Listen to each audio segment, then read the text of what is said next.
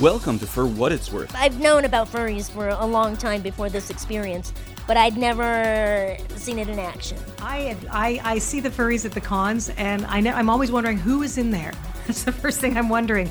Is it a man? Is it a woman? An introduction to an exploration of the furry fandom. Wait for just 1 second until you guys have pulled out. I mean, we're pulling out right now, so it's a slow process. Congratulations! You've just scored a 1-down mushroom thanks to your hosts, Rue and Tugs. Oh yeah, and like the mechanism that makes the fire blow out of his mouth, that's probably $4,000, right? Have you had a potty emergency? Got one right now. When is the new Animaniacs? For 5.5 hours, I got a potty emergency. Bend it to the right here. Game over, man! Game over! We're all gonna friggin' die here! Game over, man! Woo! Okay. Yay. Hey, don't try and steal my thunder. Oh. All right. And welcome to Season 5, Episode 15 of For What It's Worth. I live with Hexus. What does that mean? So, I'm giving the audience 10 seconds to figure out what it means. It's Hexus with 2 X's, and it has to do with Tim Curry. Hexus was in Ferngully, and he was the toxic guy. Oh. Because today's episode is about toxic parents, you see? No, but okay. Oh, you failed me. We'll give you a little clap there. Oh, I get the multi-clap. Yeah, the multi-clap. Deluxe clap. The multi-clap. So give us the 60-second con report, Rue. How was the con? BLFC. The con was amazing! Woo! Again, with the extremes. So, it was, just to give you a quick little review, it was fun. There was a lot that was going on. I felt that the theme kind of fell a little bit flat. Sorry, some people are probably going to hate me for saying that, but that was just kind of my feelings near the end of it. But the convention itself was a great convention, and they hit some pretty large numbers. Right now, they're the 3rd largest convention in the world, I believe. And their numbers will continue to grow as long as they continue to do great things. Any highlights? There was no For What It's Worth Live. Yay! Yeah, there wasn't a For What It's Worth Live. A couple of people came up and asked if we were going to do a panel. Sorry. Next time. All right, so you ready to put together your final score? Final score of BLFC? Yeah. A+. Why? Wait, I can't give A+. I have to give a A-. A-. Yes, because there's always room for improvement. Okay, so you're creating artificial scarcity. Exactly. Gotcha. All right, well, that's Rue's review. I don't even have to go to the end of the song. Nope. So, what have you been up to, Mr. Tugs? I was out of town, had a glorious vacation, which is why I was not at BLFC. And then I came back, and the world decided to go upside down. So that's not been fun this week. What else have I been up to? I've been watching people comment on Nuka's video, which has gone swimmingly well. If you haven't gone to YouTube, you should go check it out. Seriously, go check it out right now. Put us on pause and go watch this video for an hour and a half, and then come back and finish this hour and a half. No one has anything to do out there. I'm still happy Pitch Black is on the market, and once again, I'd just like to remind everyone that you can get Baja Blast anywhere. I know it's a little inconvenient, Mr. and Mrs. Millennial, but Pitch Black, you can't get at Taco Bell, so do us a solid. So in other words, vote. Vote? Vote? Yes, for your democracy thing. It's not democracy this year. It's just a drink. My God. Whatever. It's not. Look, I'm sounding like you. It's more than just a drink. Oh my gosh, Tugs. It is my first world problem. Tell us about your first world problem and how much you need it. I do need it because I hate grape soda, and this is the only good grape soda out there. And if you have to go to Taco Bell and go out of your way to get Baja Blast, at least you can get it. I won't be able to get it if you screw it up for me. But Tugs, doesn't it give heartburn? Doesn't it cause diabetes? I don't give a shit about any of that. Wow. This music's just amazing. It's first world problems. Yeah. Okay, no more first world problems. You know what? I wish I had more to share, but I really don't. I've just been out of town, relaxing and hanging out. It was really good, recharging. So I think it's time to do the thing that I think you forgot. No, I didn't.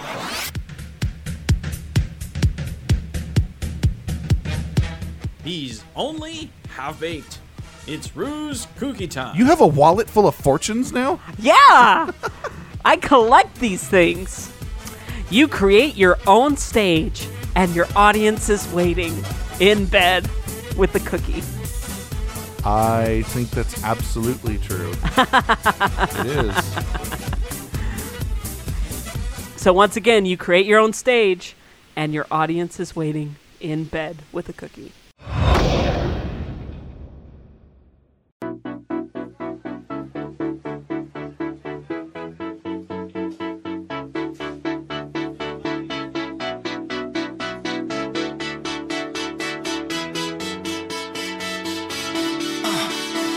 And welcome back, everybody.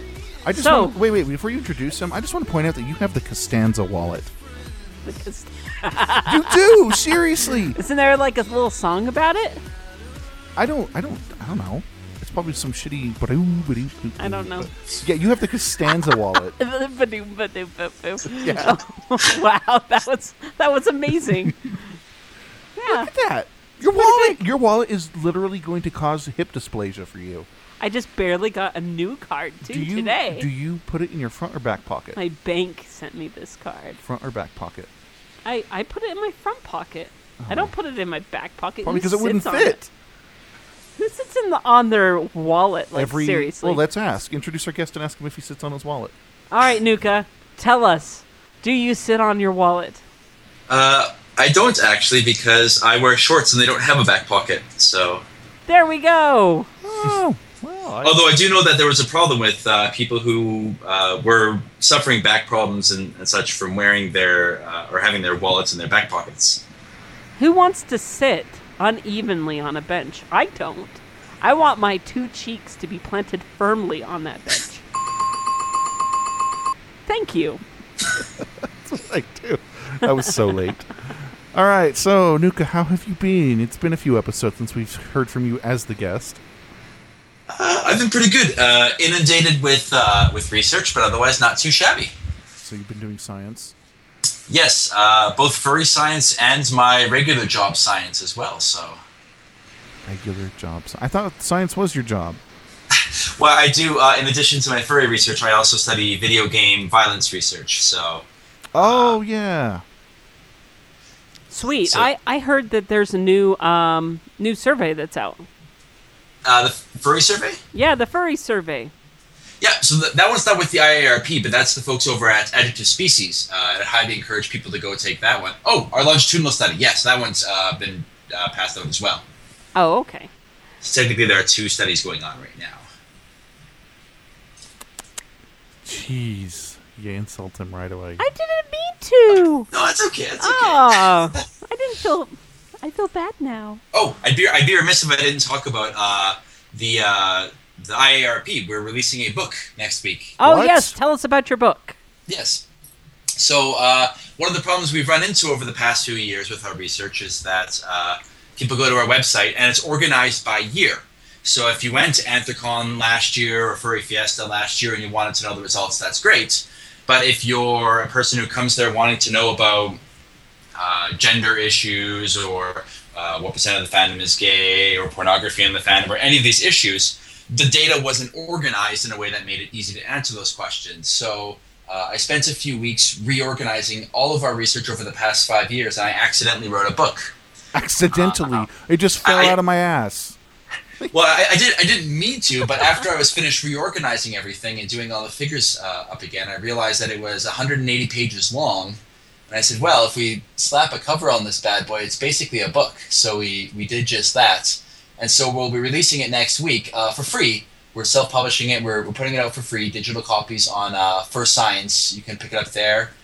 Or if you watch me on Fur Affinity, Nuka-Kitty, I'll have links for it there as well. So and it's really pretty. We got an artist and a graphic designer to make the cover all pretty, and it looks really nice. Say the website again. Fur Science is one of our. We have 2 websites now. There's Fur Science and Furry Research.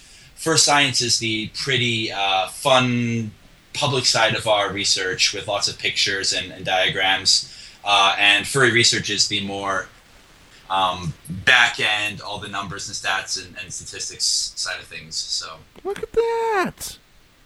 Oh, that's cool. We're jumping into the modern era and trying to actually pay attention to our public facade and make we're trying to be not just scientists, but also, hey, people, you should look at our data rather than just hide it away in scientific journals and have it never see the light of day.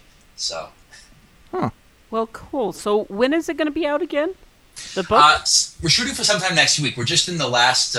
We're actually working on the last page of thank yous and acknowledgments right now. So once that's done, we're gonna slap the whole thing together and publish it online. So. Awesome. Well, make sure that you send us a link, and we'll do something with it. Like we'll put it on stuff. We'll put it somewhere. Oh yeah, we'll be pimping this thing around. We'll make sure that the word gets out. Sweet. So we also have someone else here today. Tell us about it. So we have an individual. His name is Voss. He's actually been on the show before by the name of Kagos. He was on our Foxes episode, and he's here today to cover for Koru. Greetings, everyone. That is your introduction. Just greetings, everyone. I am the anonymous voice. What? Don't give him the bell. I do what I want. All right, so tell us a little bit about yourself. What is your species? Well, as you said, I started here as a fox, and that didn't go too well, so I ended up being a Sergal. So why did you change? He took the training wheels off. Oh, is that what it is? Yes. I did. I stopped being a starter Pokemon. So if you cut off the legs of a fox, you become a Sergal? Is that what it is? Something else. Generally, you mold into something real. Oh, and something to real. Ouch! I'm just so offended right now. I think it was mostly just tired of all the stereotypes, and I just didn't feel as connected with being a fox as I used to. You're not connected to all the yippiness that the foxes get up with. Okay, let's start kidding. this conversation. We're done. So, today we're talking about toxic parents. So let me share the background with everyone of where this came from. So, as I have grown and matured into a somewhat fine wine in my life, I have learned that inspiration comes from everywhere. I was talking to someone about one of their exes, and the reason that they are exes was because he had what I believe is a toxic parent, meaning that they had more or less, for their own reasons, created an environment where he felt trapped and couldn't leave.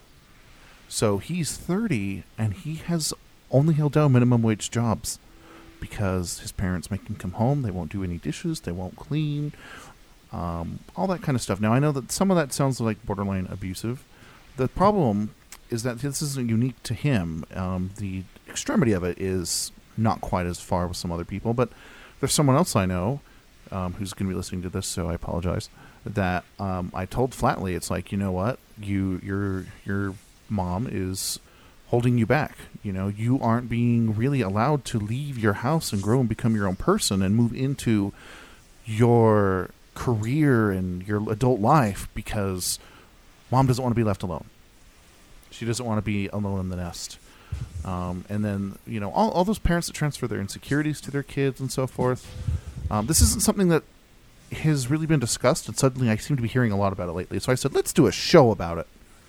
So, toxic parents. So, in our show notes, we've written so many questions to have a discussion with you about Nuka. So, Nuka, Yes. So, what would you consider to be a toxic parent?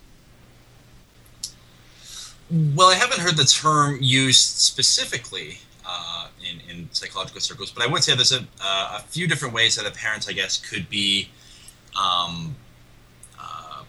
poor influence on their child or not provide the kind of positive atmosphere for their children that they ought to. So ideally, parents' role in their children's lives is to teach them life skills, nurture them, take care of them, and at some point basically make them fully functional adults so that at some points in their lives they can go on and survive in the world. Ideally, a parent should make it so that when they're gone, the child can make it on their own.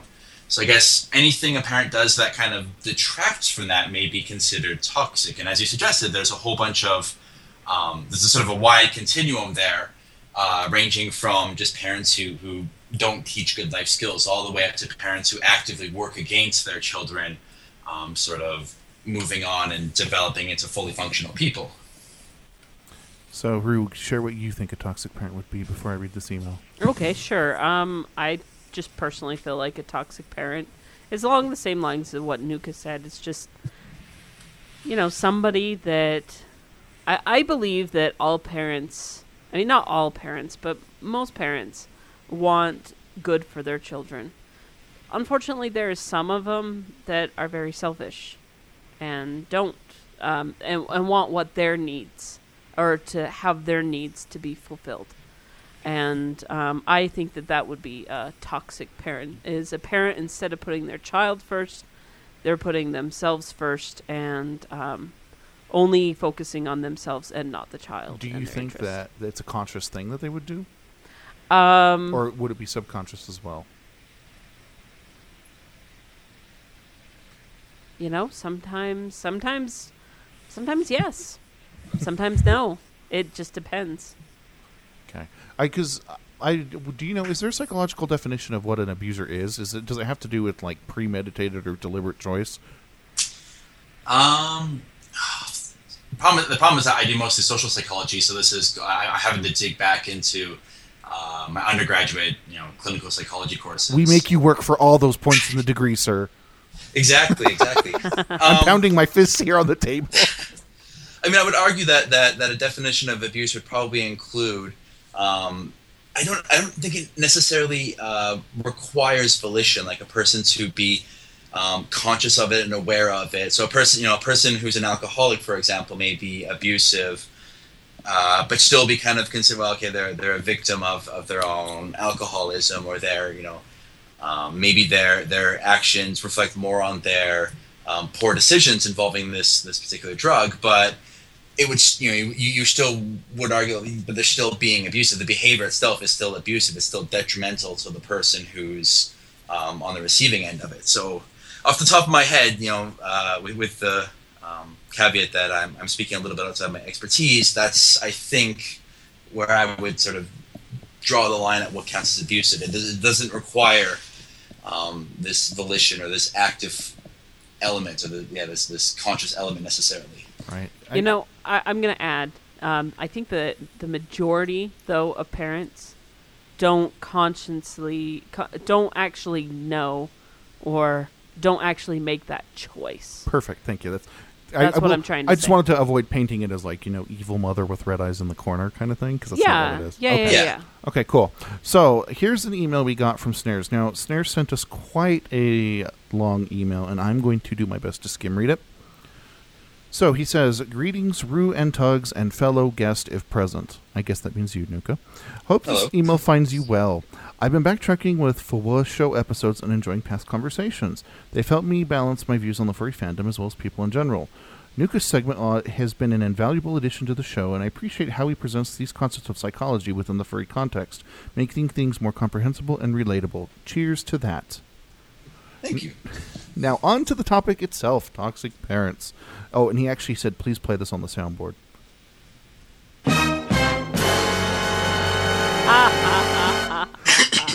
He did. Okay. On Twitter earlier, you guys mentioned toxic parents, fear of the empty nest, projecting fears onto their children, and know someone being held back. Well, this couldn't be closer to home than I expected from reading the first tweet in the morning. Hailing from Singapore, and more specifically a conservative Asian family, this fear couldn't be more pronounced and having greater weight in our culture and society. From what I understand, most teens in Western societies are expected to leave their parents' home at 18 lest they be mocked for living in the basement while leeching off their folks. In most parts of Asia, it is not uncommon to find children still living with their parents well into their late 20s or their 30s. This is in fact, an acceptable practice, and no, I'm not trying to save face through diversion, especially among Chinese families where values are deeply rooted in Confucian teachings. Let's see. He says it's usually when they get married that then they move out, and then they would start, reproducing and carrying on the legacy. It is as such not hard to imagine how these values can easily be distorted into a direction favoring the parents, transcending themselves into a heavenly godlike status. For they are the ones who granted their children life, food, and shelter.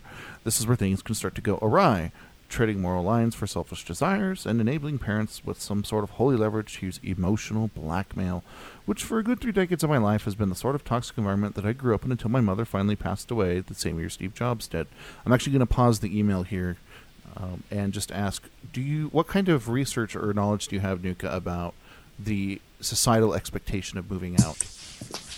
Yeah, so I can say that I think the email is absolutely right, that there are cultural differences here. So in North America, there is an expectation, although it's changing a little bit with the sort of grinding, horrible economy. There's this expectation, because of this emphasis on independence, that when kids become 18, 19, 20, they should start thinking about moving out. They should be on their own. And it's on both ends, too. The parents, the culture says that the parents really want the kid out of the house, and the kid really wants to get away from their parents. So everything is kind of geared towards building independence as soon as possible and making this person fully functional, and then helping them sort of spread their wings and fly. Whereas in other cultures, especially more Eastern cultures, there's a lot of emphasis on this much more sort of collectivistic, interdependent sort of culture, where people function and think of themselves largely as members of groups. So family ties are much closer, and there's much less emphasis on going out and making something for yourself and being individualistic. And so I would expect to see in those sorts of cultures exactly what's being described here, this sort of emphasis on, there's less of an emphasis on, you need to get out of the house, you're 18, you shouldn't be living with your parents anymore. And it's much more, in some ways it's much more functional. It's, when you get married, or when there's sort of an impetus or a need to, you leave, but if the family unit is operating fine, there's no need to be in a rush to get out the door, I suppose. Do you feel like because of, things that are going on, I mean, like prices are going up, and it's hard to make a living on your own sometimes. And especially when you're first making those particular steps, do you find that more and more people are staying at home versus going out? Or, I mean... Oh, absolutely, yeah. The norm is changing. So if you look back, the 70s and the 80s, and perhaps even before then, but it was a lot easier for an 18-year-old kid or 19-year-old kid to walk into a job that would be their career.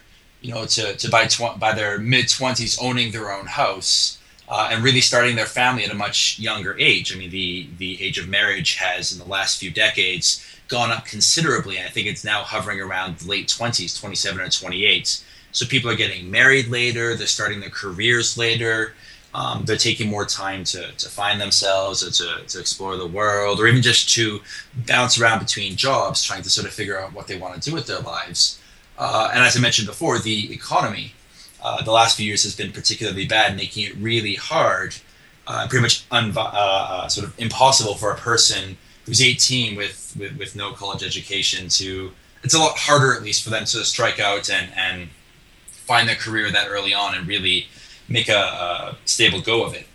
So I think the norms are starting to change, and the expectation that all kids should be out of the house by the age of 18, people are starting to realize that's really not a thing that's likely to happen, and that norm is starting to change in North America because of sort of pragmatic issues.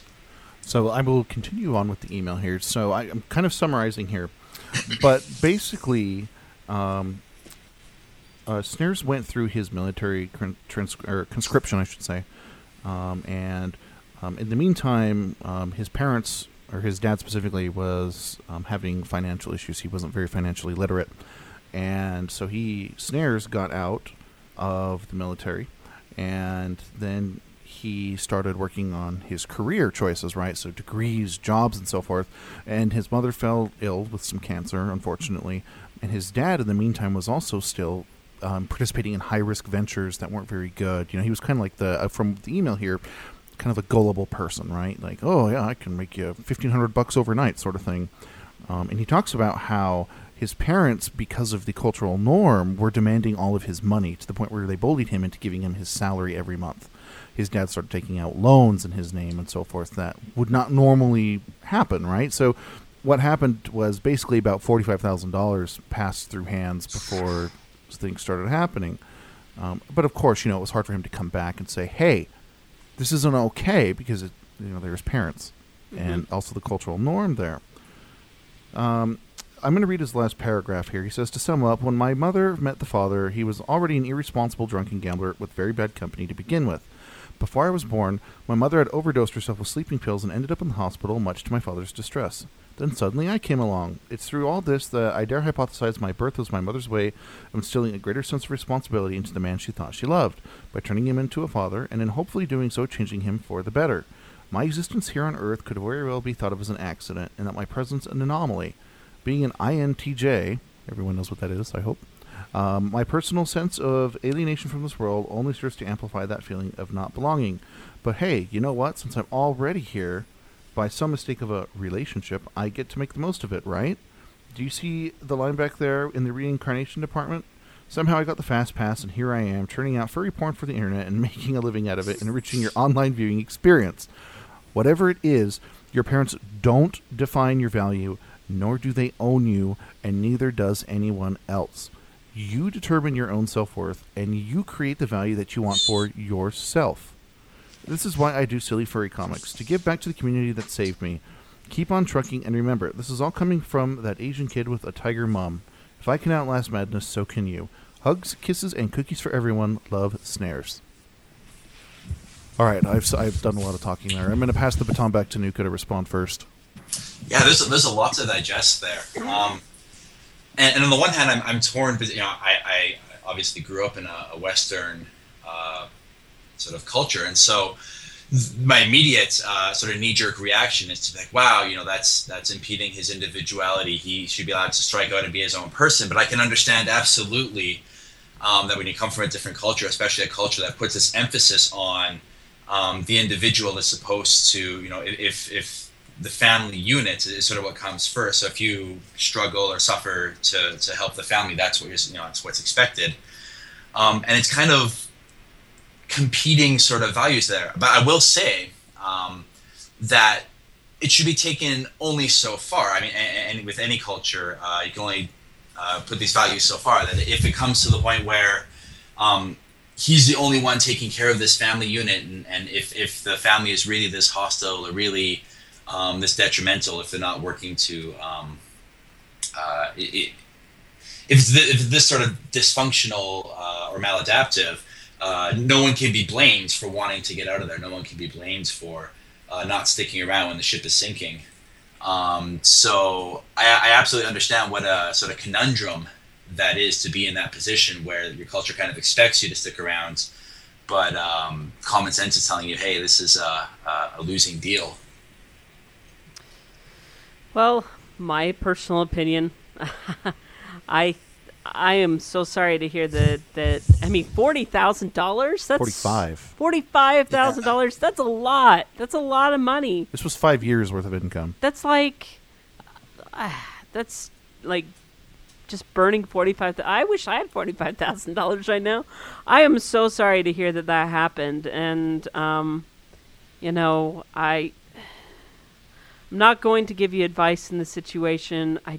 Well, he's out of it now. Yeah, it sounds like he doesn't necessarily need advice. Okay. Well, then I'm glad that you're no longer in that particular situation, because I'm sure that you're now being able to pave your way, and you're able to take care of things on your own, and not having somebody behind you spending all the money that you work hard to be able to make.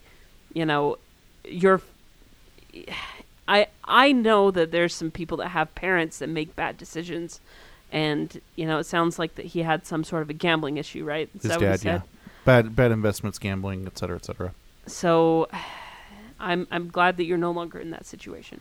So this is interesting though, and see the question that we're talking through is what leads to this sort of thing.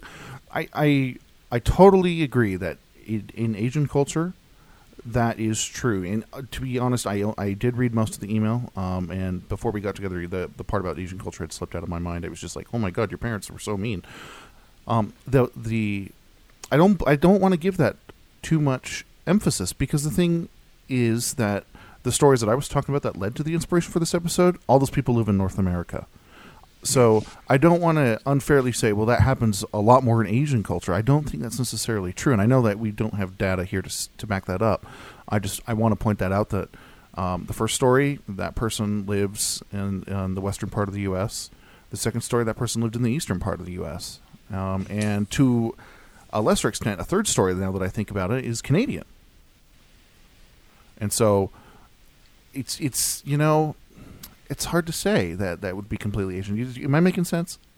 Yeah, I mean, the idea is, even if you can make the argument, and again, I'm saying this without data, but even if you could make the arguments that it happens more often in Eastern cultures or collectivistic cultures, that still raises the interesting question of, well, why does it also happen in individualistic cultures? And it's still an interesting question, regardless of whether it crosses sort of cultural boundaries, and it raises questions about sort of what do you do in these sorts of situations, or what causes this to happen.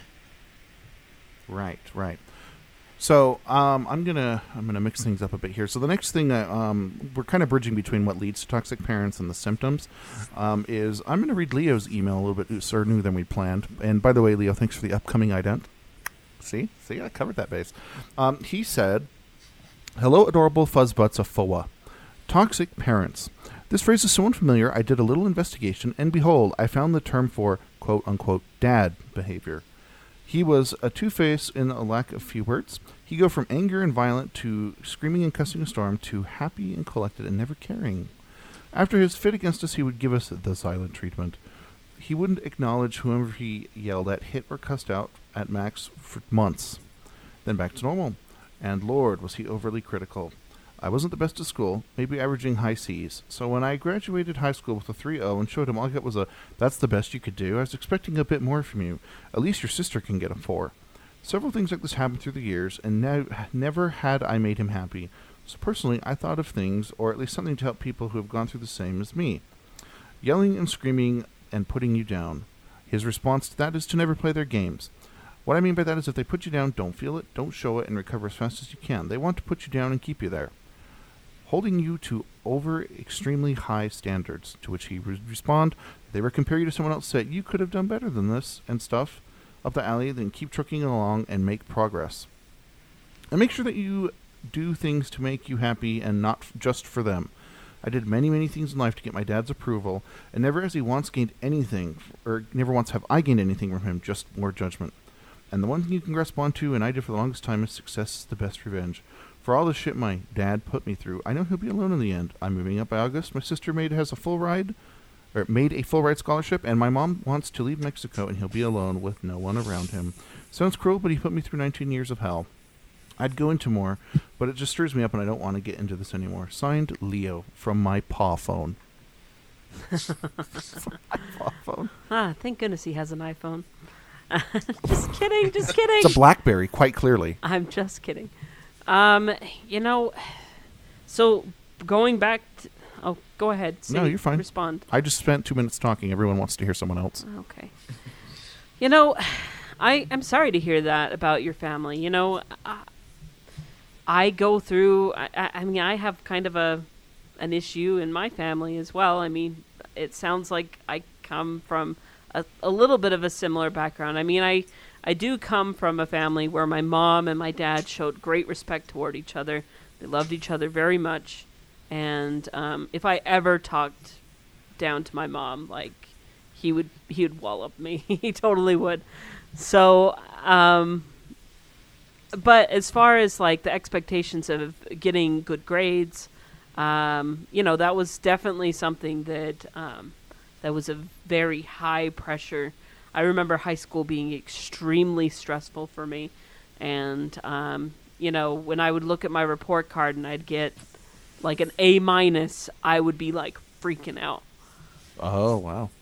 So, Nuka, I don't know if you have a response to that, but let me ply you with another question just in case you don't, which is, what is the behavior of when Group A succeeds at the task that both Group A and B have been given, but Group B did not meet the goal? Does it lead to begrudging sabotage-style behaviors? I mean, I guess there's a lot of different ways to respond, and I guess there's too many variables to be able to sort of conclusively say.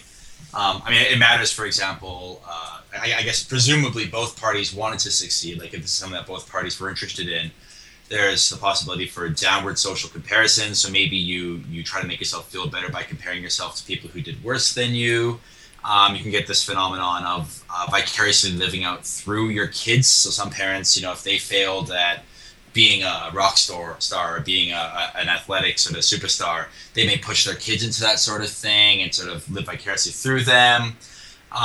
There can be resentment, like you're sort of suggesting, I think, here, that if I did really poorly but my kid does really well, there's resentment. Or conversely, if I did really well and my kid isn't doing really well, I may feel, like, oh, they're not trying, or this is sort of an affront against me, or this reflects poorly on me. So there's a lot of different ways I could imagine it sort of playing out. But what I'm particularly interested in this case is making a distinction here between, I want to say, sort of ignorance and malice.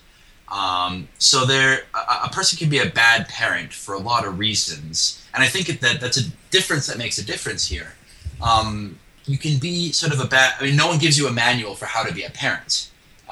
Everyone who's a parent for the first time doesn't really know what they're doing in most cases. And so a lot of times I'm very sympathetic to parents sort of doing the best with what they can. And so it's easy for kids to kind of roll their eyes and say, oh, my parents screwed up and did a terrible job with me. And I'm sympathetic to the parents if it's a case of they're ignorant. They didn't, they made some mistakes as the kid was going along because they didn't know what the right thing to do was. If your child is struggling in school, it can be tricky for a parent to know, well, do I punish them? Do I try to reinforce positive behavior? Should I, try to encourage other outlets? So in that regard, I think it's you have to sort of be careful about lumping all these things together and saying, oh, parents can be really, really bad and they're all malicious, awful people. A lot of the times I'm sympathetic and say they just didn't know better. They're flawed just like everyone else. That distinction, though, is sort of held in contrast to abusive parents or malicious parents or parents who are quite clearly antagonistic or abusive or very obviously pernicious towards their children. And that, I think, is an entirely different category. So I think when we're talking about toxic parents here, we have to be careful about making the distinction between parents who just weren't very good at parenting versus parents who really were very Machiavellian or very harmful or very sort of abusive towards their kids. I guess I don't know enough about the story to be able to say which one it is for sure, although it seems from the way this fellow, I think it was a fellow, yes. was describing it, it sounds like it may be a little closer to the latter than the former, but you have to I would advise sort of keeping that in mind when talking about toxic parents, that the kids may say my parents were awful, but the parents may say, well, I just did what I thought would be best. Oh, yeah. I'm not pointing out. So with my particular parents and my grades and stuff like that, I'm not saying, oh, because they pushed me, that they were toxic by that. They pushed me to a new level, to make sure that I always did what I needed to do and to be better at it. I think it's important for any parent to encourage their children healthily. Wow, that's not a word.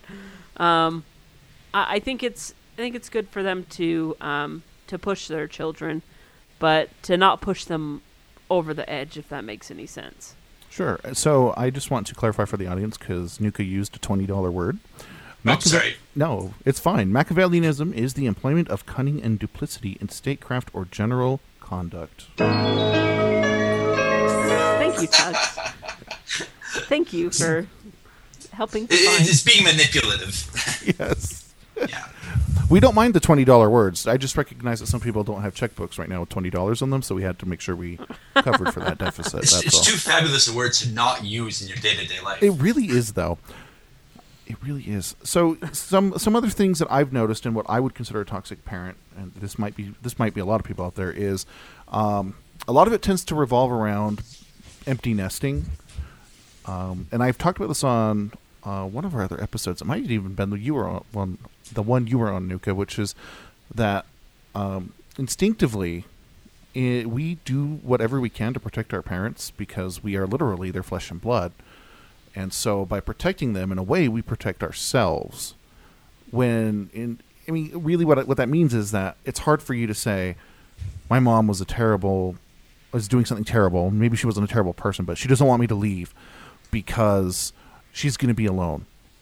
When, yeah, there are certainly other factors in play. Maybe you live in a bad part of town. Maybe other things. Maybe you haven't thought about moving her. But you'll do whatever it is to say, my mom was a good mom. Maybe I screwed up. Maybe I just have too much ambition. Maybe I shouldn't be moving out on my own, even though you've developed and actually have the skill set to do that. And you should probably do that because that's the next healthy step in your life. Not your parents saying, oh, you've been gone 2 weeks. You were out of town. We haven't done any dishes since you were gone. Go ahead and do the dishes. That's another symptom of what I would say a toxic parent is. Who does that? Honestly, can you imagine that? Yeah. So in other words, you're talking about parents that heavily rely on their children to where it's to the point where it's fulfilling some other need.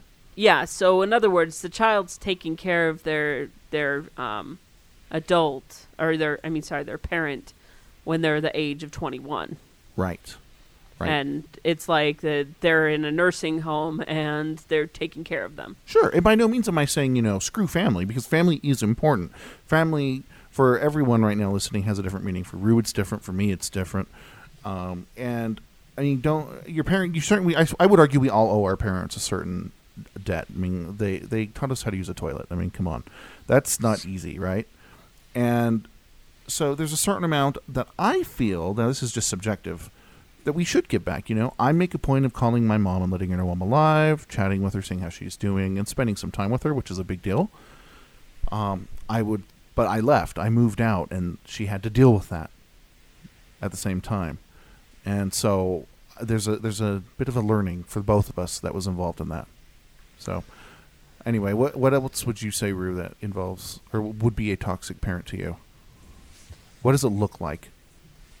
Well, it looks like it just looks like a parent that's absolutely controlling their life, dictating what they can and cannot do, telling them that they can't go over to somebody's house because they have to, like you said, clean the dishes. Or at 30. At 30, you still should clean the dishes. Your dishes. If you're living there rent free, then yeah, you probably should go clean the dishes. But deliberately having the dishes dumped on you, like over a period of 2 weeks while you were out, is different, right? It's not different if they're not paying rent. In my mind, yes. In my eyes, if you're 21, whatever. I'm saying 30. Okay, 30. If you're 30 years old and you're living at your parents' place, then and you're not giving them any money for rent. They should just be able to pile their dishes up in the sink for 2 weeks. I think that there should be an amount of respect. Sure, but I'm talking about you're gone for 2 weeks, and you come back and your parents have been using the dishes, and they're mad that there are no more clean dishes because you were gone and couldn't do the dishes. Okay, that's stupid. But that's what I'm talking about. But if it was your responsibility, or like they had basically made some sort of a contract, but still they should be able to do the dishes. Because I'm just saying overall, if you're not paying rent, then you know what? Maybe you should help out a little bit more. Like if you're just sitting there playing World of Warcraft, playing your video games, and you're not lifting a single finger. If you're building more pylons all day. Or whatever. Just as an example, just to throw out there, you should probably get off of your fanny and go help out because your parents are paying your rent. So until you are... that's where you're being a toxic child. First of all, you can't say fanny. Whatever, shut up. Fanny is British for Sorry. vagina. Oh, well. So there you go. I just swore. Oh, you offended our guest. I am so sorry. Speaking of guests, do you have anything you'd like to add before we go to our break? Yeah, I'm thinking about this issue of malice, or this issue of sort of bad intent again. I think that's really sort of the defining feature here, because I can imagine contexts where maybe a parent has a 30-year-old kid who's still living with them, and you would say, oh, this parent kind of babies the kid, or this parent kind of is overly protective, or doesn't want this kid to leave the house, and that's a very different breed, I think, than the parent who has malicious intent. So a parent who really just genuine, in the one hand you could say, well, she's holding him back, but on the other hand you could say, well, she has good intentions though. She thinks she's helping the person, and that's world away very different from the parents who's either malicious, who's actively out to harm the child, or who's just being plain and simple selfish and saying, well, your needs and your wants are second to what I want, which really shouldn't be. I think people are entitled to a little bit of selfishness, but not in the relationship, I think, between a parent and their child. I think that should be one of the few relatively selfless relationships out there. So that's just opinion, though, on my part. All right. Let's go to break. By the way, everyone, because Nuke is our guest, there's not going to be Get Psyched. Sorry. This is sort of a live Get Psyched. Yeah, but we're going to go to break, and then we'll come back and continue our discussion. Woo!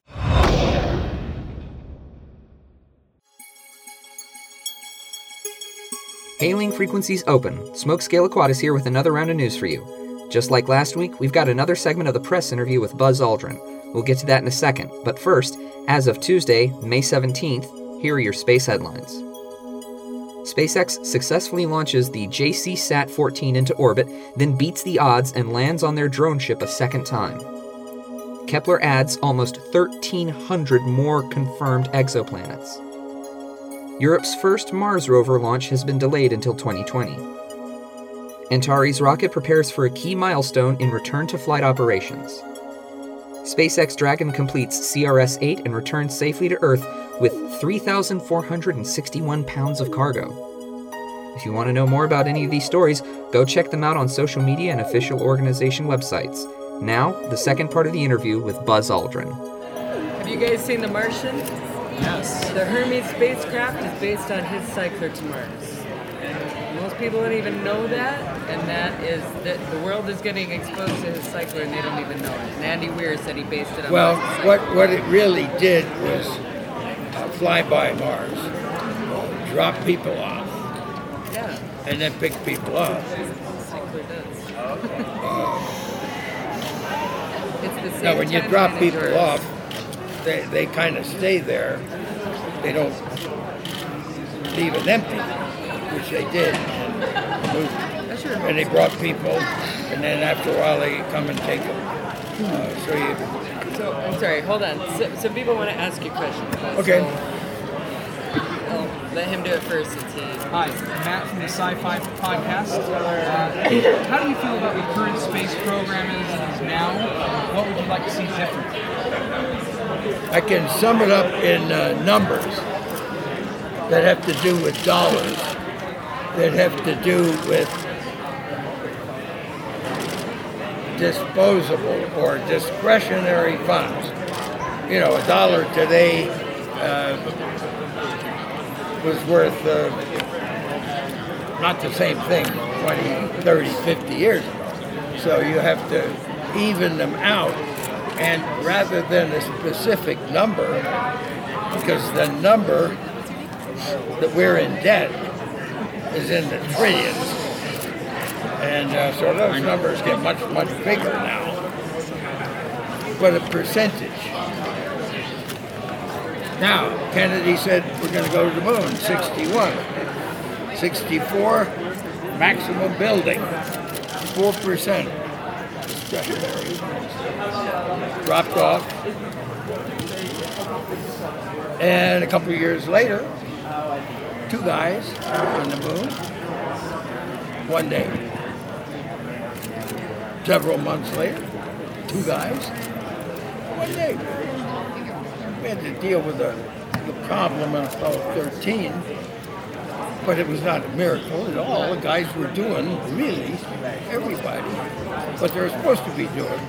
It would have been a catastrophe and a lot of misguided, poor decisions if they hadn't come back. So it wasn't a miracle at all.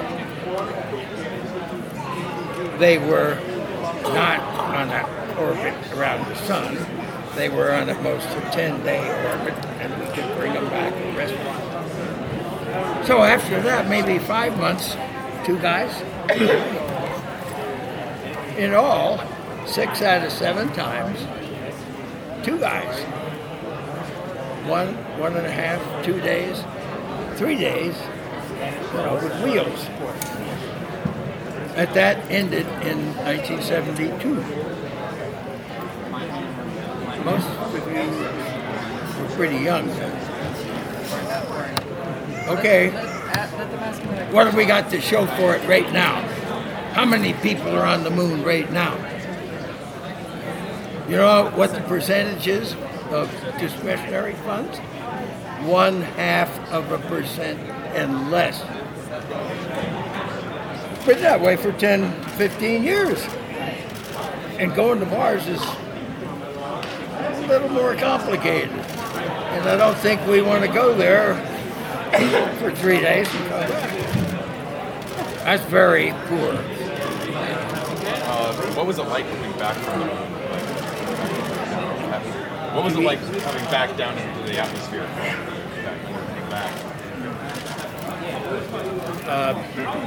About 40,000 feet. I think we had a rogue chute that slowed us down.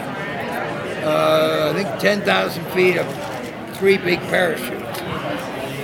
And we had a pressure inside of about 5 psi. So when it reached more than 5 psi outside, we knew we were home. We could smell the salt air. And that's a good sign that that people calculated this all right. We're going to be bouncing down. But in the early tests that Apollo, little did they know, but some of the early tests got in the water. Upside down! Upside down!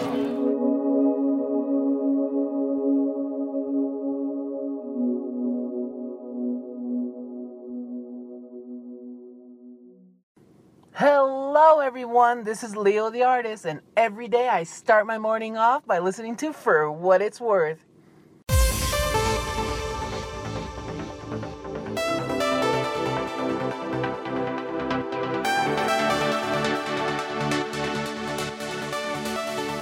And welcome back. What are you doing? I'm doing great, Tugs. I mean, You just ruined Rue. your own joke. So on the break, Yes. I did some research about our topic, which is growing up with toxic parents. Woo! So, here are some signs that you may have grown up with a toxic parent. This is from bustle.com and has lots of GIFs. Number 1, you find trusting relationships difficult. There's actually some truth to that. Number 2, you take rejection and failure very hard. Yes. Number 3, you often have extreme reactions that confuse you. Number 4, you tend to put your own emotional needs last, like Harley Quinn. Harley Quinn? Yeah, the Joker shits all over her. She's badass, though. She is, but she always puts her needs last. Oh. Number 5, you feel out of touch with your real self. Number 6, your inner voice is incredibly critical. And number 7, you often feel responsible for your parents' behavior. Is this... what's the source on this? Bustle. So they didn't cite any academic research or anything like that? There's a lot of links here, and I'm trying to grab them. Sounds like this is like some of that. Sorry, go ahead. Go ahead. Some of that sounds kind of dubious. I mean, there's some truth to some of those things, in sort of the broadest sense. But a lot of that is gross generalizations. Well, sure. I mean, you're making 7 broad statements. It's based on a book called Toxic Parents by Dr. Susan Forward. So no, I'm curious. This is interesting. Why are these too broad a statement for you?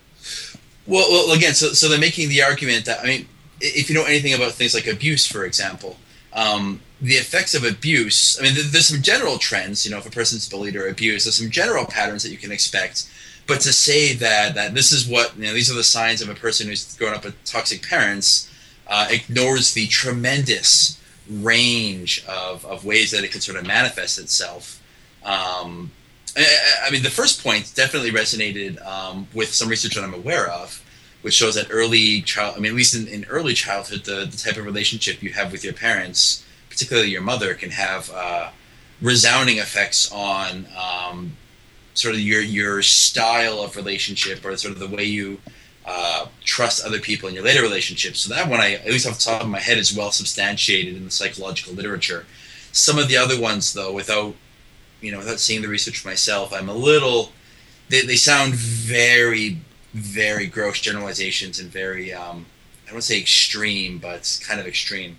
Okay, so let's do this. Let's have a bit of an informal experiment right now. Let's say that except for that first point, that the rest may be things you might think about yourself but aren't necessarily true signs of toxic parents, because I have another list. And this one I feel, based on what you said, could be a little more accurate, but I'd be curious. So, ready for the next 13? Sure, although I'll point out that what you described technically isn't an experiment, but go ahead. You are an academic. So, well, we could just say forget that supposition. That's why I said experiment. Point 1. Okay. They fail to provide you with affirmation and security. 2. They are overly critical. 3. They demand your attention. 4. They make toxic, quote-unquote, jokes about you. 5. They cause you to justify terrible behavior. 6. They do not allow you to express negative emotions toward them. 7. They scare even their adult children. 8. They always put their feelings first. 9. They co-opt your goals. 10. They use guilt and money to control you. 11. They give you the silent treatment. 12. They ignore healthy boundaries. 13. They make you responsible for their happiness. That is a much better list. Yes, I agree with you, because the other list, I was like, wait, are they talking about me? well, because this list is directly saying, how, so basically it's describing symptoms potentially of toxic parenting. These are some things that would make a parent toxic. So it's very directly assessing and listing the diagnostic sort of characteristics of what you're interested in of these toxic parents. The other one was saying, if you experience these sorts of things, you might have had toxic parents, while ignoring the fact that, hey, you might be experiencing these things for a lot of reasons, or, hey, it may not have had anything to do with the way your parents reacted to you. It doesn't actually discuss anything the parents did.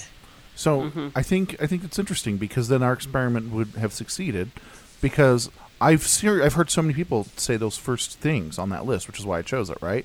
Mm-hmm. So many people have said, well, my parents did, the third one, the fifth one, whatever, whereas this one was way more specific about it, and it's very different than that first list. Well, because the first list, the way it's worded, it seems to come across a lot more like looking at sort of how you feel, and if you feel this way, these might have been the outcomes of having toxic parents, but it really it takes as a starting point the symptoms in the person rather than the symptoms of the parents themselves. Because it's entirely possible, for example, that I could have very toxic parents, but still turn out kind of okay in the end. And just because I've turned out okay and not harboring some resentment or feeling very upset or very self-doubting or having trust issues, just because I don't have any of that, I may still have had toxic parents. Right. It's almost like saying, do you feel good? Do you feel good, Tugs? Sure. It's probably because you ate a cookie. Like that's yeah, I mean, the logic is kind of the same. It's sort of making inferences. I mean, it makes sense to me. So audience, don't fall into the trap of the first list. Think about more of the second list. Now, the second list is from Lifehack, and it was. Is that bad? No, I'm as soon as I hear a popular sort of meme term online website, I immediately, if it sounds like, this came from IFL Science, I am immediately skeptical. And I immediately assume that it was based on very precursory or no reading whatsoever, or misunderstandings of what scientific literature has actually said. Gotcha. Well, this is clearly not scientific literature. It's just maybe things for you to consider, and as you decide if you want to pursue your own investigation if you feel like that's needed, right? Okay, so you have an investigation. You find out that you feel that X, Y, and all those questions that you read, they said yes to. I feel that way. What do they do at that particular point? Then it's time to find your local mental professional and talk to them. Well, how is the local mental professional going to be able to help them get out of that toxic situation? Well, I mean, ultimately, the onus is upon the person in the situation to sort of get out of it. I mean, again, you could argue that unless you're going to get the police involved or something, really, it's up to the person who's in it to kind of get themselves out of it. And I'm not saying it's right that that's the case, but I mean, ultimately, if you talk to a mental health professional, they may help you to recognize, hey, this really is. Basically, Tug was talking earlier, I think, about the sort of cognitive dissonance that goes on when people sort of make excuses for their parents, or they say, well, maybe it's not so bad, maybe it's me. And a mental health professional, especially through things like cognitive behavioral therapy, may be able to help you sort of get out of those sorts of ways of thinking and say, well, no, this really is, it's not you. Like you're stop making excuses for them. You need to get out of there. Helping people realize that there are situations like this where maybe you're better off being out of there and helping give them the impetus to leave. It's always good to have that objective third party to kind of... Yeah, to help you make sure that you're not, you're not crazy, or that the way you're feeling is valid. Tugs, I have a random question. Good, because then I have a random email. Okay. Do you feel like that you have toxic parents? I don't. My parents, I think. So I really liked that Lifehacker list because it talked about healthy boundaries, and I think that's really where a lot of it is. A lot from my perspective of toxic parent behavior comes through boundaries not being respected. Those boundaries should shift as you grow and you become your own person. And while my parents certainly, I think every parent has done something on that list, right? It's when you have that whole list together that you might have a toxic parent. I mean, my parents are always like, you could do better. You could do better. But they weren't ever really, mean about it, right? They were just like, hey, try and do a little better next time. What do you think you could have done better? And I can't fault them for that. But that would probably be the closest thing on that list that they would have done. I think my parents probably stayed up at night worrying that they were being toxic parents more than they actually ever were. Why do you ask? I'm just wondering. Do you? I mean, I don't, as far as the definition of what we've said, my parents are not toxic. They want what's best for me. They're not taking advantage of me or my situation. Is there certain things that I wish was better about our relationship? Of course. I wish that they were a little bit more accepting of, when I came out being, or when they found out about me being gay, their reaction was extremely, extremely hurtful. They always been there. We were always a close-knit family. We were all about family. And then it was kind of like... Screw you! It was, things totally changed, and I found myself... I'm not saying that I was kicked out by no means, but I just didn't feel like I belonged anymore. So, I mean, it was a toxic situation, that particular situation, and it's been something that's been extremely hurtful and probably traumatic, and probably something that I probably should see a therapist for. But would I consider my parents or my family to be toxic? I would say absolutely no. Okay. We have an from Anony email. He says, hello, for what it's worth. Once I saw your Twitter feed and seeing what you guys were planning to talk about, I quickly went to the closest computer I could find after killing the person who was at it and began typing. Just kidding. I wouldn't go that far, even if my character is half demon. Great to stay anonymous. Anyway, my parents are mean, and he typed it in all caps. And this isn't for me. This is for my friends who have seen the way they have acted towards me or asked what I'm able to do at home, which is not much. One of my friends called them a ticking time bomb, and they could not be any closer to the truth. They're only verbally abusive whenever they get mad at me, and my friends try to comfort me afterwards, saying I should endure it till I move out, though they do get physically abusive sometimes, and that is a rare occasion. But the situation got worse right after that, so I tried to figure out ways to stop or calm the situation I had at home. I even went as far as calling Child Protective Services on them, And they, both my parents and the agent that came, quickly pushed it all under the rug and nothing happened. Toxic is a grave understatement for my parents because so many things have happened to worsen their own relationships with each other, with me and my sister. I can't really say I can't wait to move out, but I will already have a lot of friends who are offering me housing in case something drastic does happen. It's gone to the point where I almost want something to happen. Anyway, that's all I have to say, and I hope you guys have a good day. See you later, Anonymous. I shall defer to someone else. You two can fight to the death for the right. Go ahead. Oh, okay. Well then, not much of a fight. Yeah, so I was talking earlier about the difference between sort of bad parenting and malicious parenting, and this is sounding a lot more like that second type that I was talking about, the kind where it's quite clearly, this is a person talking about, when he starts talking about things like verbal abuse, this is definitely that toxic sort of situation. And the really unfortunate thing, and I've heard this story, not this particular, but I've heard stories like this before, this idea of, because I would say, the first thing I would have said, I was thinking in my head, even as I was hearing it, Child Protective Services, go there, go to the police, get someone else involved in this so that you're not dealing with it alone. And I've heard the story before where Child Protective Services shows up and it doesn't resolve anything. Like ultimately, it amounts to nothing or it doesn't go anywhere. And it's really tragic when that sort of thing happens. And I guess it's hard because you can't really think of it's a bad situation with not a lot of good outlets. Like unless you're fortunate enough to have friends that you can move out with, or like some other alternative like that. Because the first situation is get the hell out of there, and if you can't, it's really hard to know what to do if Child Protective Services doesn't do something, or if the police. I guess the best thing I could think of would be, when things start getting really bad, that's when you call the call. Don't wait till things are kind of calm to call. But like if something's happening really bad, get the police there now. You get them involved, and you let them see it at its worst. So there's not this sort of things seem okay and on the up and up right now. And moreover, even if nothing happens sort of the first time you call, if you keep calling the police, if you keep calling Child Protective Services, they're gonna, they make a note of these things. I imagine that they'll realize that this isn't an isolated incident, and hopefully something can be done.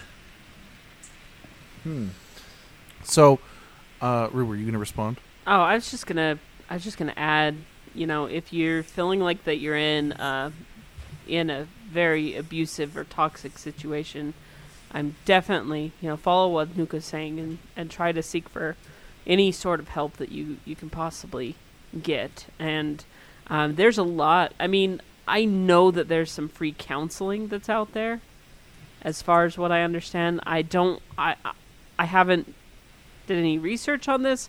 I know that through my work and most work that you go through, there is some form of free counseling. Not every place that you work for does this, but maybe check and see if there's any sort of like free counseling. You could go to them as well.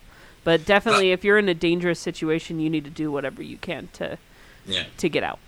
Well, I would say with the counseling too, the good thing about a counselor, because ultimately I would say counseling kind of comes after the fact, after you've gotten out of there. But if you're remaining in a toxic situation, all the counseling in the world isn't gonna help. You're kind of putting a Band-Aid on the wound when there's still foreign matter or something inside of it. I completely agree. But the good thing about seeing a counselor is a counselor hearing your story may, it's one thing for a child to call Child Protective Services and say this is what's happening. But if a counselor hears this and it says, look, this is really bad, they may have a little more sway or a little more power to make sure something gets done, to sort of stop the situation, to not let, there's sort of a responsibility on the part of counselors to, I think, report this sort of thing when it's happening, especially if it's happening to a child. So, I know that we are currently on more of the abuse side of things, but it bears discussion. Now, before I say this, no one here is giving actual legal advice, so this is just knowledge. If you are genuinely at a point of where there's an imminent threat to you on a regular basis that's preventing you from functioning on a basic level, and you are not in a position to do anything about it, especially after Child Protective Services shows up, you can consider the option of emancipation, which makes you a legal adult immediately through the court system. But it does have a huge psychological impact, and you usually have to be at least 14. It is not I don't like the way my parents don't let me go out till 11 p.m. card. It is a very serious kind of thing. Mm-hmm. I know some people that have gotten emancipated. Yeah.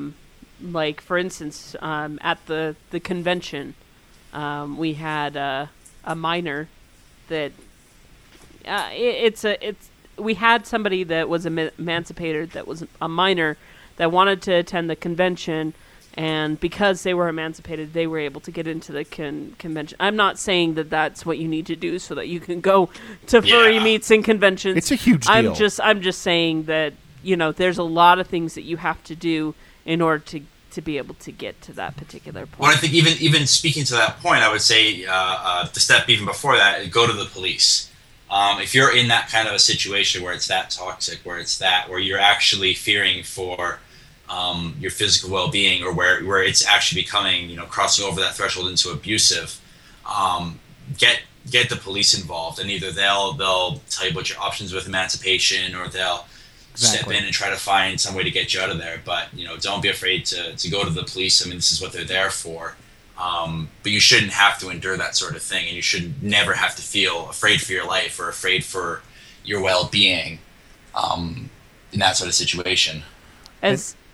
Go ahead. I know I'm about to read another email, but I just want to point out something else too, which is, in your situation, Anonymous, you say that you've been struck by your parents, but just a little bit. It's my personal perspective that people who are in genuinely abusive situations, which when you're getting struck by your parents out of rage and not discipline, that counts. It tends to acquire the infamous Hitchhiker's Guide SEP field. Someone else is getting abused. This isn't me. This is different. No, it's not different. I'm just telling you flatly. I'm going to pop your bubble. That's abuse. Period. Well, the problem and it becomes a real dangerous slope when you start talking about that, because you can say, well, it doesn't count. He didn't break my nose, he didn't draw blood, he didn't bruise me this time, so it's not really abuse. But by the time you never know when it's gonna, like, are you gonna sit around and wait around for that really explode? If they're shown a willingness to hit you on one occasion, the best predictor of future behavior is past behavior. If they've shown that they're willing to hit you, it's likely they're going to continue to hit you, and you don't want to be around for that particularly bad day, or for them to lose their temper in a particularly bad moment and hospitalize you, or worse, God forbid. So don't ever trivialize if someone if your parents sort of hit you or whatever, and say, well, it was just a small bruise or something. That the hitting is the problem. It's not how bad the hit was or how well you can take a punch. It's the fact that they've shown a willingness to inflict physical harm upon you that you can expect will continue on. It doesn't matter how much they apologize for it. It doesn't matter that you don't think it'll happen in the future. They've made clear, they laid their hand on the table and shows this is a willingness that they're capable of. Right. I agree. I was going to point out, I was going to pull out financial abuse. I mean, we talked about physical abuse. We've touched a little bit on emotional abuse. Yeah. Kind of. I mean, if anybody is belittling you or talking down to you or telling you that you're a piece of shit, like, if they're being a bully to you, like a bully would, then that's probably a toxic. I mean, that's definitely a toxic parent as well. Yeah. Well, again, it shows what they think about you, right? If they're willing to inflict harm, it's one thing for a parent to say, "Oh, I'm worried. I don't think you're going anywhere in this career, blah blah blah blah," or you're not doing well in school, and I'm concerned. That's one thing.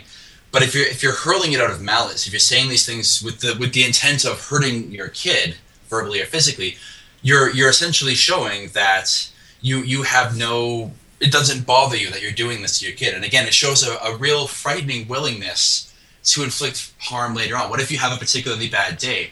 What if you're drunk in the future? What if you lose your temper in the future? It's you've shown what you think about your kid if you're willing to hurl this kind of abuse at them, verbal or physical. Well, and those, I believe that those words, especially coming from a parent, those words are even more traumatic to a child, because all naturally, most of us all look up to our parents, or we want to have some. I mean, I'm not saying generalizing everybody, but most people, they want to honor their parents, or they want to, receive praise or of some sort from their parents. And when they receive the negative, that's almost just as bad as somebody like cutting off your arm. Like it hurts. It's something that you'll carry with you for a very long time, and you'll have emotional scarring if you allow a situation like that to continue. I'm stealing a little bit of my own thunder here, but science. I have science. Has proven that toxic and abusive parents, whatever they use for that definition, have caused differences in the development of the hippocampus. So it literally will change the structure of your brain. Gotta be careful. Science can never prove anything.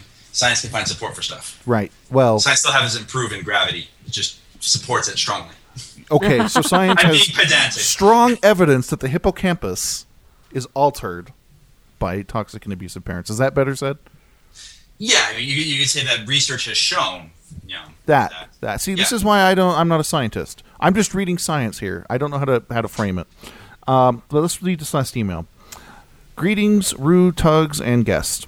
I am usually not so open, but this opportunity is too good to miss. Perhaps by retelling my story of toxic parenting, I can help other first come to a place of serenity. This may or may not be material you can use for the episode. He didn't put the closing quote there. I do realize I've had a much easier cubhood than many others, but I also know cubhood hurt is an individual thing based on perception. This resolution is also very personal. My apologies for the length of this email, so I will try and skim what I can. As long as the last cub of my line, the purpose of my life, as told to me by my mother until I was 6, was you're going to get a good education, a good job, and support me, aren't you? Only once did I say no to see what would happen, and I never made that mistake again. I am very grateful that during cubhood I was fed, housed, clothed, and sent to school despite the poverty of my parents. There was no sexual abuse or physical beatings. There were never constant threats of violence. There were no friends, one of the rules imposed by the parents. No books, TVs, telephones, or recreational trips. Like I said, poverty was extreme. But what I missed most was the lack of emotional connection. I felt like a thing, like a piece of furniture owned by the all-powerful adult. And as long as I did not get dirty, using the laundromat was an expense, or make noise inside the house, make the house messy, or any demands, my needs for food, clothing, and shelter and school were attended to. For years I was troubled by negative emotions I could not understand. This led to issues getting jobs, relationships, and school after high school. Was definitely not a success. Fortunately, due to the extreme house rules and consequences, I did not get into drugs, crimes, or other negative situations. I left the parental influence at 25. Around 35, I assembled a history and discovered many things. There was no father around after I was 3 months old. We moved between states 2 or 3 times each year. And I was very hurt, and it came out as anger. But never anger towards the parent. That would be a death sentence. I also began to see the same last child being the retirement plan for the mother for the other 4 arms of the family. And I guess the truism is true. Family dysfunction is the gift that keeps on giving across generations. But my history has a happy ending. Once I assembled my history and saw the family form from the other last cubs of the family, I began to understand my long-term emotions. Over a few years, I learned more about my parent and how she had a similar younger life. And I understand now she was only parenting as she had been parented. And since she never got over the pain of her younger life, she could do no less than keep living the pain and pass it on to me. She became an example of how not to live. I'm not saying that the hurt completely goes away, and it never does. Nor am I saying that this is the answer for everyone. But my cubhood hurt is now proper perspective to all the wonderful, positive experiences I've had. At times, I still grieve the cubhood hurt in private moments, but I've forgiven my parents. I have forgiven myself for going along with the family dysfunction for so long, and I have released myself from the hurt and guilt. I am free. Okay, I talked a lot again. Deferring. That's a tough one because it gets at something that's really, I don't want to say a peeve of mine, but it's a thing that I'm always really, the ability to explain something doesn't necessarily justify it. So it's in this case being able to explain, okay, this is why my parents acted the way they did.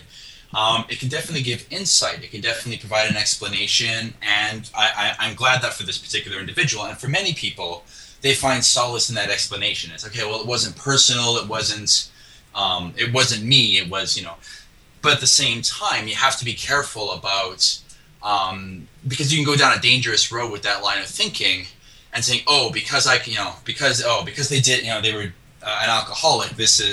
This makes it okay what they did, or I'm no longer mad at them. It's perfectly healthy, I think, if you're in that kind of situation, to be mad as hell. If your parents treated you very poorly, if your parents, put you through this toxic situation, it's okay to be upset. It's okay to want to get away from that. It's okay to recognize that what they did was wrong and to want to not have anything to do with it. I guess my point is, just because you can explain it doesn't necessarily mean that it's justified. And this is a really interesting case too. This idea of, because like the person was saying, there was no verbal abuse necessarily. There was no physical abuse. This was more so that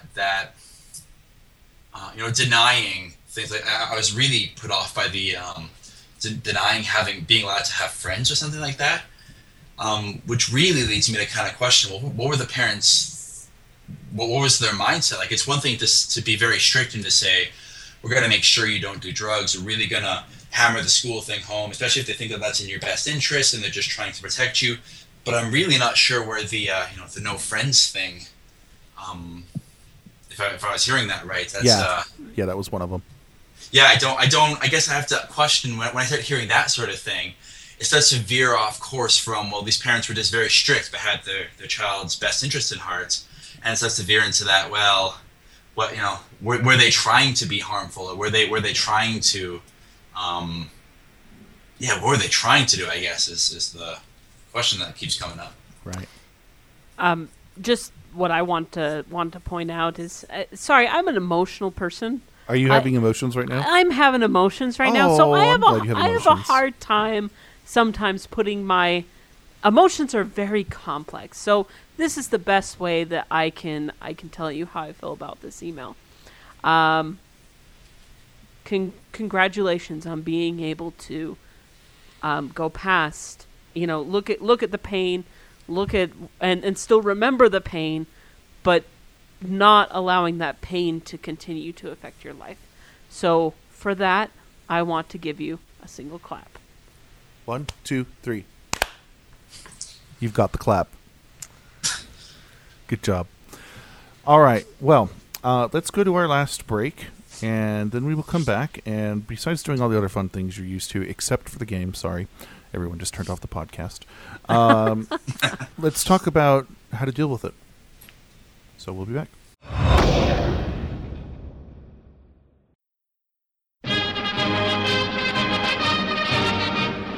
You're listening to For What It's Worth, brought to you by For What It's Worth brand convenience foods of the future.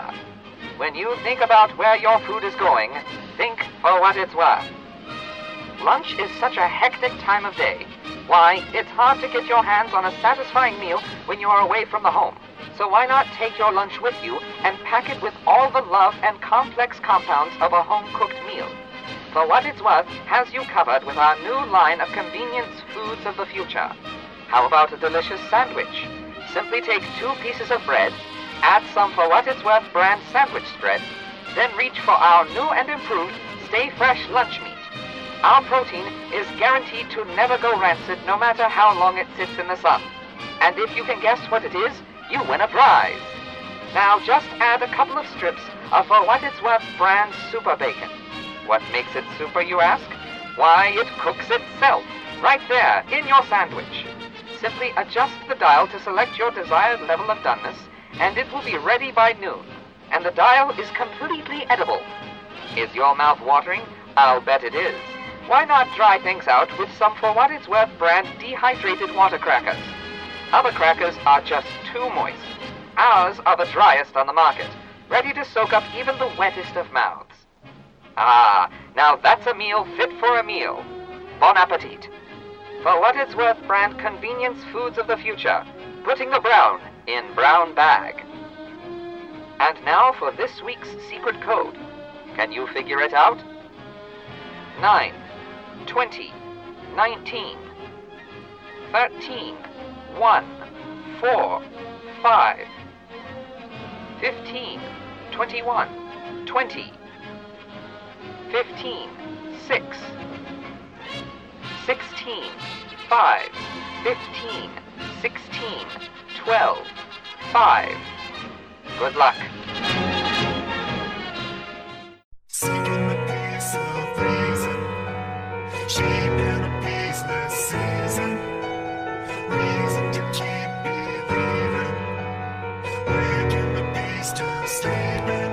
Alright, so we're back at Comic-Con, and I'm here with a couple of bronies, which, you know, because Koru has his expertise here, he's going to do the interview.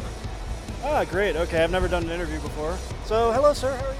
And what's your name and what do you do?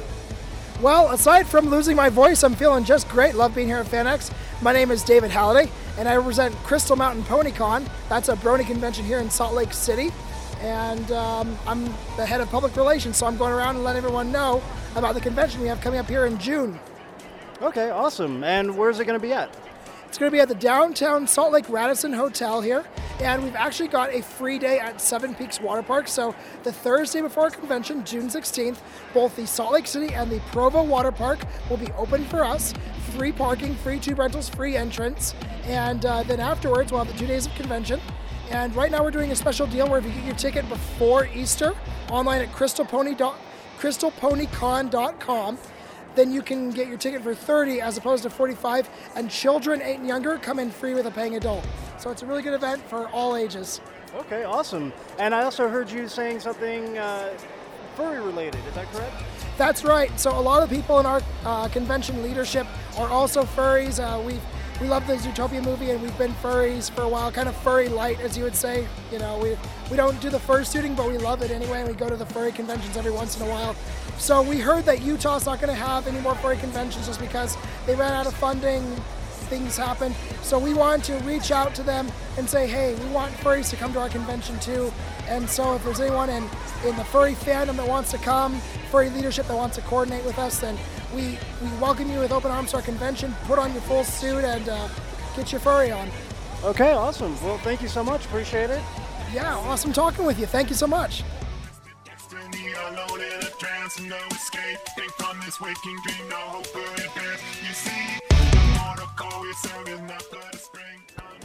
All right, we are here with Nico back at Comic-Con. And Nico, what are you? I am a cat. Awesome. And you're not only just a cat, you are a Dr. Cat. Yes. So, why did you choose to cosplay as a Doctor Who cat? I mean, most people say that the 11th is the uncoordinated house cat among the doctors. So I thought it was too fitting. That's awesome. That's awesome. It's perfect. Perfect. I know. My jokes are just so amazing. So, tell me about your Comic-Con experience. It's been a lot of fun. Yesterday, I managed to arrange a small fur meet here, and we went around. There was a tail train. If you follow. Yeah, a tail train. I totally know. Everybody. Okay, hashtag tail train. We'll start this trending. Yes. Just kidding. All right. So tell me about what you're going to do for the rest of the day.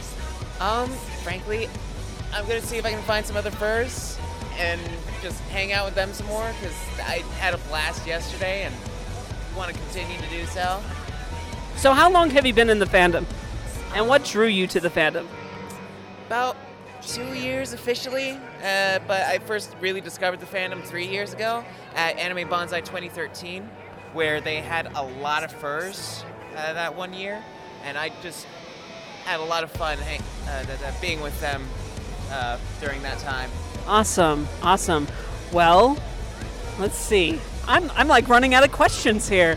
Oh no. Okay, here we go. The most one of the questions If you were interviewing me, what would you ask? Who are you? I am Rue. That is who I am. And I am it. No, I'm just kidding. So who are you? I am Nico. I'm just kidding. You've already answered that. So, all right. The most important question. What is your favorite cookie? Pumpkin chocolate chip, all the way. Oh my gosh, pumpkin chocolate chip is amazing. It's so much better than regular chocolate chip. I know. Well, thank you so much for joining us, and your cosplay is amazing. Awesome. Well, I butted your microphone. That's just great.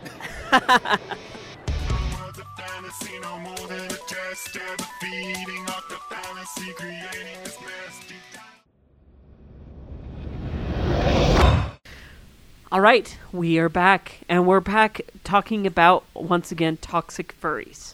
Furries? I mean, toxic parents. Oh my god. That's our next episode, toxic furries. No. So, we are here with Nuka. Say hi again. Hi again. And we're going to talk about how to deal with toxic parents. So if you believe that you have toxic parents, you should consult with a doctor immediately. No, really though, what should you do? What should you do? Do you have any general advice, Nuka? Personal advice or science advice?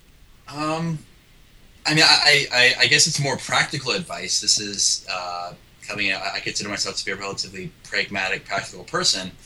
If you're in a situation that's particularly, bad for you, either psychologically or physically, get out. And it sounds like I'm being a little bit glib there, but you really need to get out of it, and sort of whatever means necessary. If you have friends you can go to, if it means contacting Child Protective Services, the police, talking to a counselor to try to get people on your side, but don't put it off, I guess, because it's really easy to fall into this trap of saying, well, it's bad, but I can live through it. I can put up with it for another week. I can put up with it for another month. But if it's toxic, if it's really that bad for you, whether we're talking about full-blown abuse or just that slow grinding you down week after week, month after month, year after year, you need to get out of there one way or another. Yep. What are the benefits of just talking and connecting to people who may also be in similar situations? Do you have any data on that? Well, in general, we know that people who've experienced, stigma or some kind of trauma, they generally benefit from being able to talk to other people because it helps them to not feel alone. So you don't feel like you're suffering by yourself, or the things you're going through are kind of unique to you. And it can help build sort of ultimately what people need is social support. You need people around who can be there when life gets tough.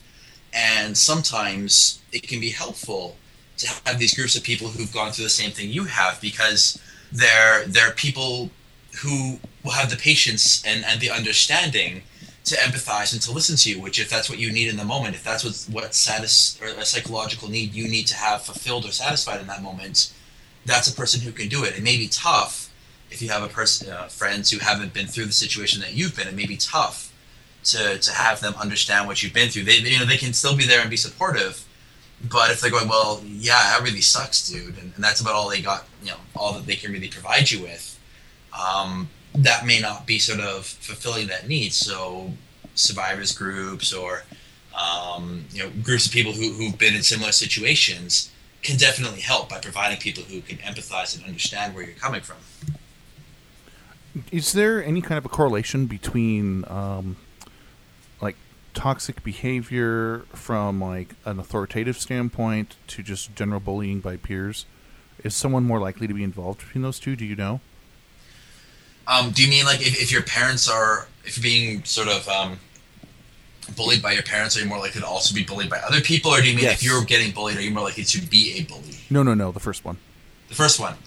I can't think off the top of my head of any studies. I mean, I'm sure they're out there, but off the top of my head, I can't think of them. I would hypothesize that a person who's who takes a lot of flack at home and who may, it may make them into a very passive person or a very low self-esteem kind of, because we know the effects that abuse has on people. It can have these very detrimental effects on their self-esteem, on their life satisfaction, their sort of how they see themselves and what they think they deserve, sort of thing. So I can see how a person like that would be more prone to bullying if you don't think that you're worth very much, or if you feel that you deserve this kind of behavior and you're accustomed to getting this kind of behavior. I can see how you'd be much more willing to put up with it in other contexts as well. Gotcha. So, Tugs, I know that you have some research to share with us.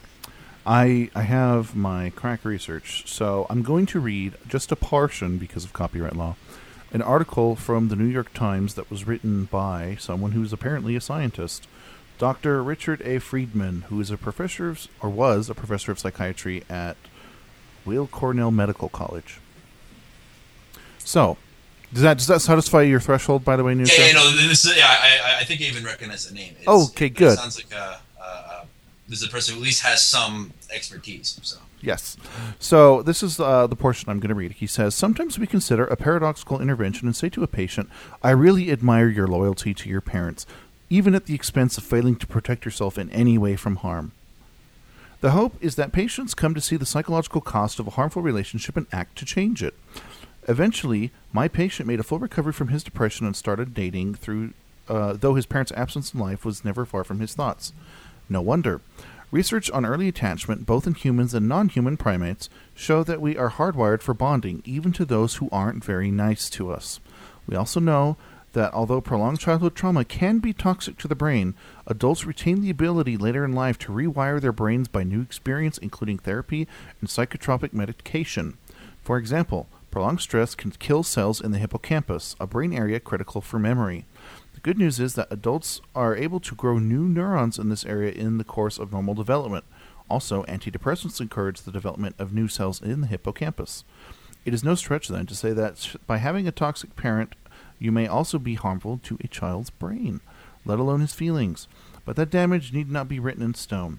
Of course, we cannot undo history with therapy, but we can help mend brains and minds by removing or reducing stress. Sometimes, as drastic as it sounds, that means letting go of a toxic parent. In the name of... No, I'm just... No, Tugs. Only I get that joke, or Utah people get that joke.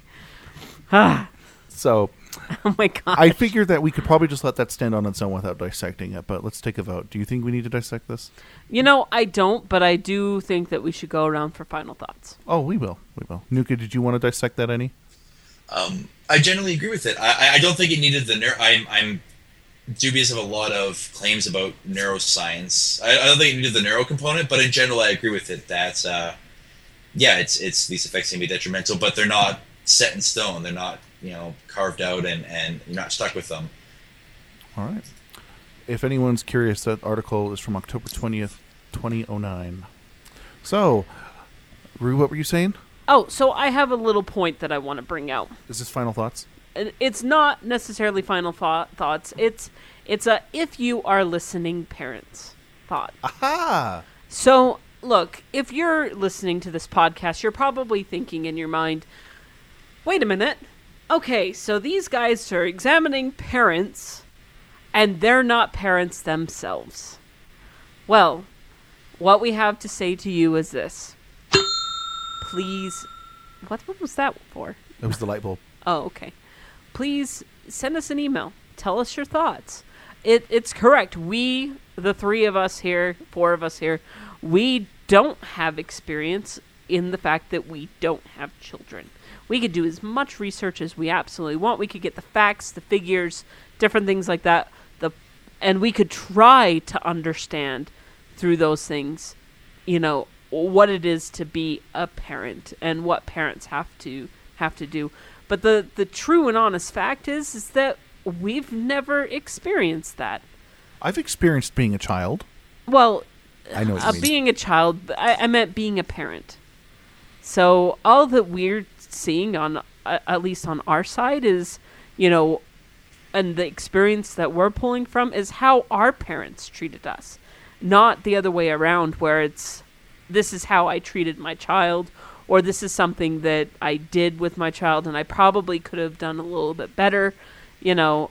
So if you have experience, if you have a child yourself, we want to hear from you. Okay. Sounds good. So, final thoughts then. So, Nuka, share your final thoughts with us. Actually, I'll riff off of what Rue said for my final thoughts. If there are parents who are listening to this, it's not an indictment of parents. Most parents, I think, do the best they can. I think most parents genuinely just want what's best for their kids. There's a slip there. They want what's best for their kids.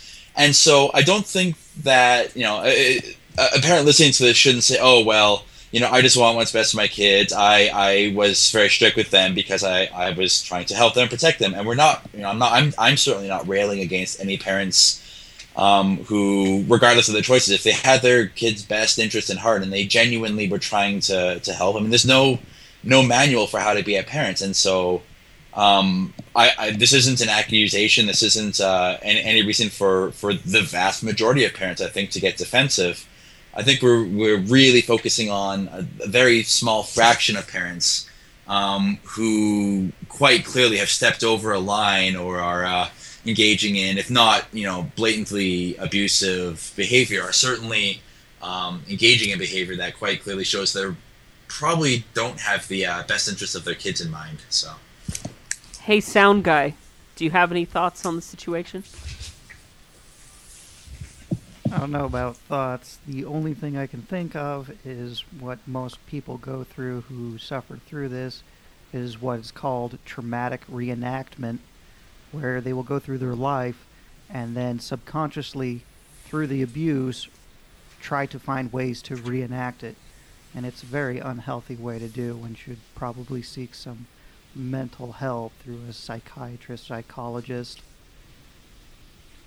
Awesome. Voss. I mean, not Voss. Well, thank you, Voss. Tugs. Your name is not Voss, but what is your final thoughts?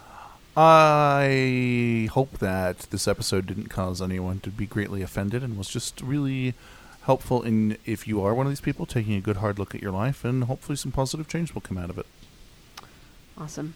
Thank you so much for listening into this episode. I hope that we gave you some good facts, that we gave you some of our opinion.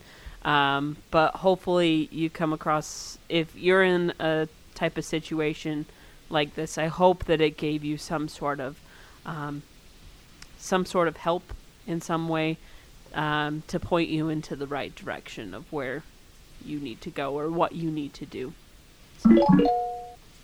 Time to change the subject.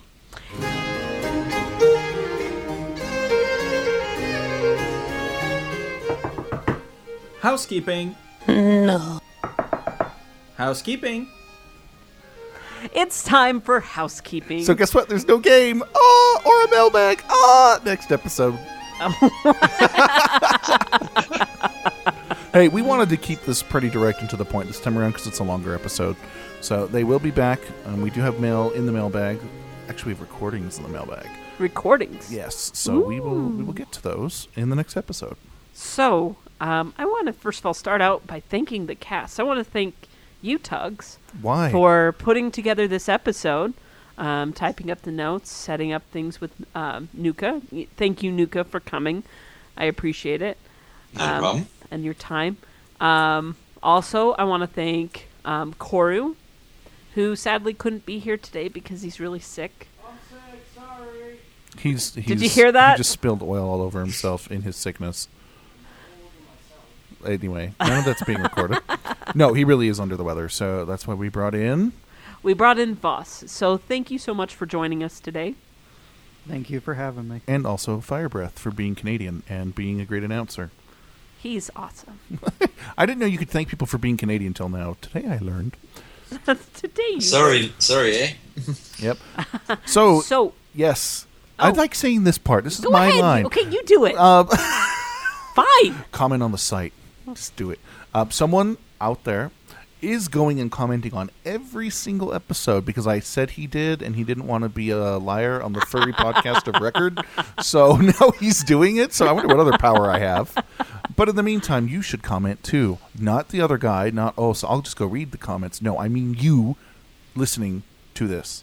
We love conversations that happen on there because it makes us feel like that people are listening. Like that's the main part of it. If you think that it's a piece of, like, an episode was a piece of shit, I would like to hear about that.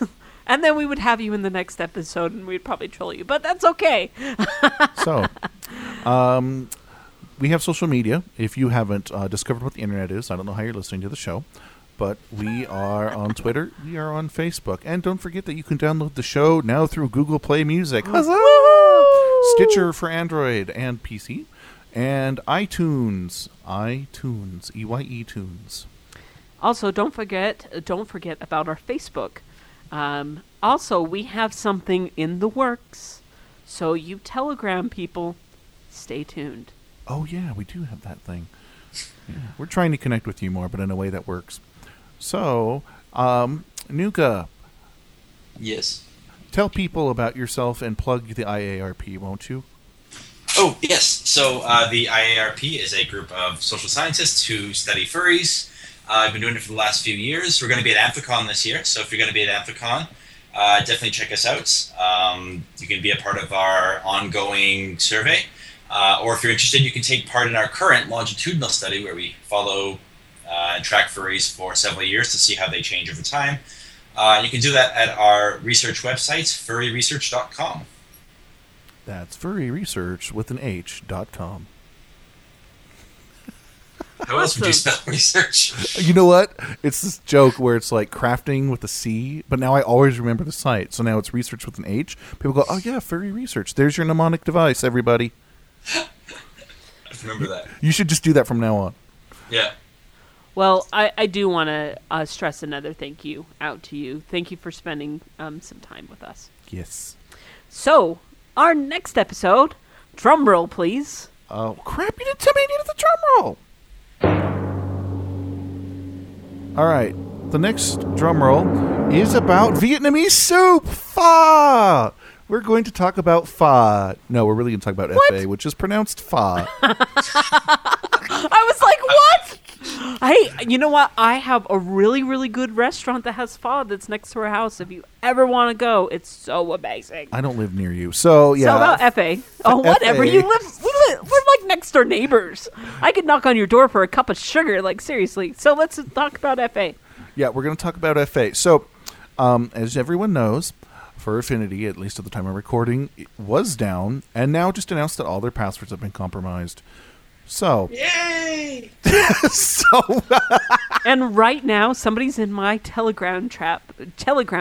Wow. Trap? It's a trap.